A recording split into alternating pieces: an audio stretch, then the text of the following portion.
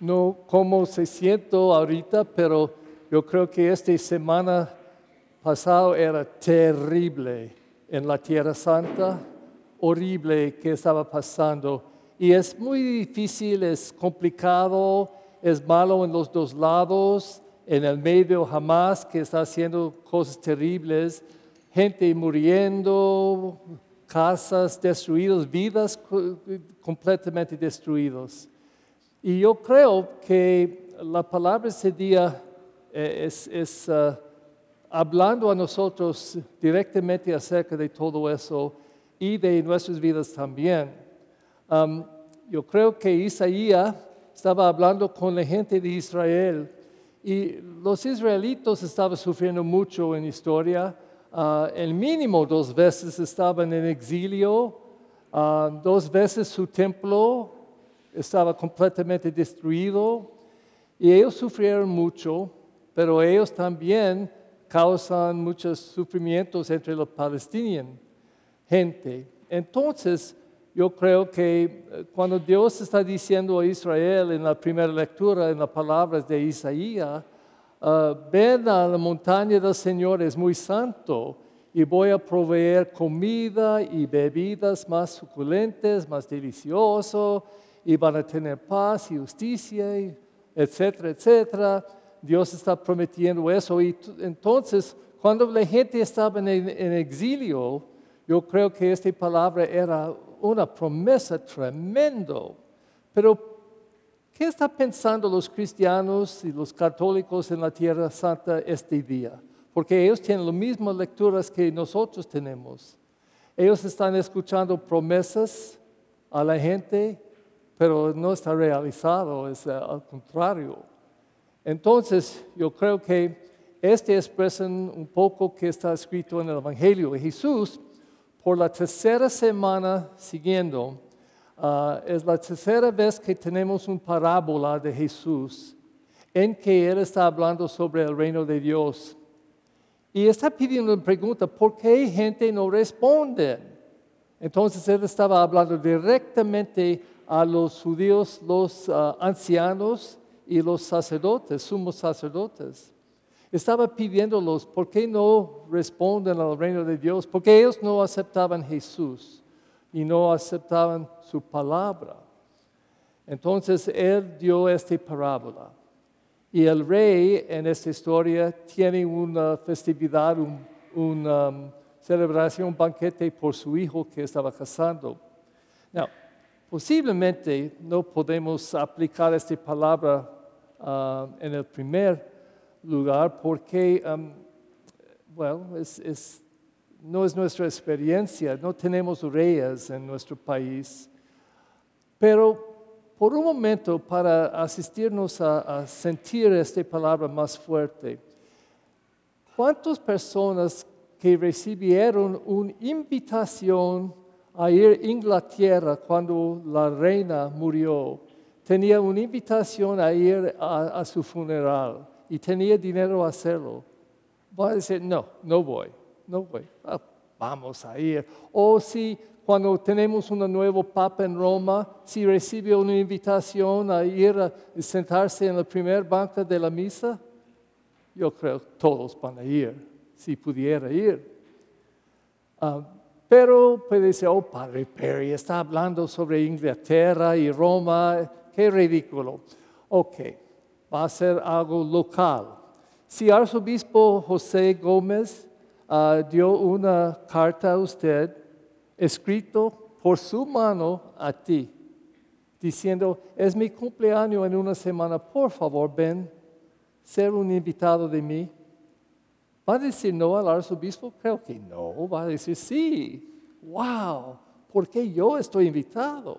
Entonces este rey invita a toda la gente y ellos no querían ir. ¿Cómo puede decir no al rey en esta parábola?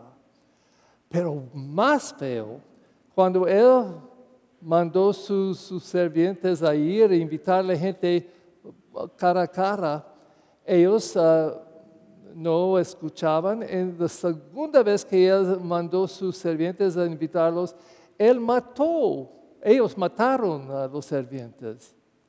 Entonces el rey estaba muy enojado, matando a la gente que hizo eso y también destruyendo su ciudad. Al fin, no. Él tenía un banquete por su hijo y él quería este salón lleno de gente. Entonces dijo a los otros sirvientes, va al camino, invita a alguna gente a venir a este banquete por mi hijo. Y la palabra dice, ellos se fueron invitando los buenos y malos. Los buenos y malos. Pero el banquete estaba lleno. Y cuando el rey vino, era una persona que él vio que no estaba vestido correctamente. Y él puso él afuera. ¿Qué significa esta parábola por nosotros? Primero, yo creo que los ancianos y los sumos sacerdotes probablemente querían matar a Jesús en este momento, porque estaba apuntando a ellos con esta parábola. Ustedes son la gente que no acepta mi palabra, no vienen. Pero, Padre Perry, ¿por qué está diciendo a nosotros? Mira, la iglesia está casi lleno. Hay gente parados. Mira, la iglesia está llena. Estamos aquí a 11 de la mañana en domingo. Queremos estar aquí porque creemos.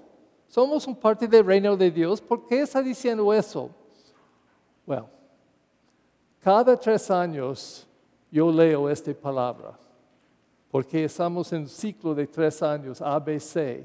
Estamos en el año A y tenemos esta lectura siempre. Desde 47 años de mi vida como sacerdote estuve leyendo cada 3 años y predicando sobre eso. Y mi pregunta a mí primero es, Perry, yo, ¿estoy diferente de 3 años pasados cuando yo leí y predicó en esta palabra? ¿Estoy mejor como sacerdote? ¿Estoy mejor como cristiano católico? ¿Estoy mejor como una persona? ¿Creo más en el reino de Dios? ¿Y el reino está más profundamente en mi corazón? Y yo soy una persona que gente va a decir, él es una persona del reino de Dios. Mira su vida. Escuchen la primera oración de la misa este día, porque por las 3 semanas pasadas estaba muy bien, pero este es excelente. Dice, te pedimos, Señor, que tu gracia continuamente nos disponga y nos acompañe de manera que estemos siempre dispuestos a obrar el bien. Entonces puede decirme, Perry, estoy más dispuesto a hacer buenas obras en el mundo, haciendo un mundo mejor. Es un misterio a mí. 2000 años después de eso, después ellos mataron el Mesías. 2000 años después, pienso que vamos a ser más un gente de paz. Tenemos soldados de guerra, pero ¿dónde están los soldados de paz? Es imposible que cada nación no pueda encontrar una persona en su ciudad, su nación, que puede acompañar toda la gente de otros países a trabajar por paz. No puede. No hay una persona en cada nación que puede trabajar juntos con otros, hacer justicia por todos, igualdad por todos. Entonces, después de 2000 años de crucifixión de Jesús, ¿no estamos convencidos que queremos edificar el reino de Dios? No después la muerte, pero ahorita cuando estamos viviendo, haciendo el reino de Dios aquí, ahorita. Porque esta es la cosa que Jesús está pidiendo. Él dijo esta parábola a convencer todos acerca del reino de Dios. Entonces, quiero proponer a todos que podemos pedir esta pregunta a nosotros mismos. ¿Cómo estoy diferente de un año pasado o 3 años pasados? ¿Estoy desarrollando esta semilla de fe que estaba planteado en nuestro bautismo? ¿Cómo vamos a plantear en Lucas? Ellos van a recibir la semilla de fe, dependiendo en mami, papi y padrinos y mucha familia que está presente aquí con él ese día, dependiendo en ellos a mostrarlo cómo vivir el reino de Dios en su vida. Y si ellos lo hacen bien, Él van a desarrollar cada año más y más y más y más y más. Y cada año yo creo, espero que la familia y Él puede buscar en un espejo. Y Él puede ver, dice Lucas, Él hablando con su mismo, como ahorita sí, Él puede, Lucas, tú tienes más amor por Dios este año que el año pasado. Tú estás edificando el reino de Dios más que un año pasado. Espero que van a estar su experiencia de fe, que poco a poco, día por día, Él van a crecer como un hombre de fe, un hombre de Dios.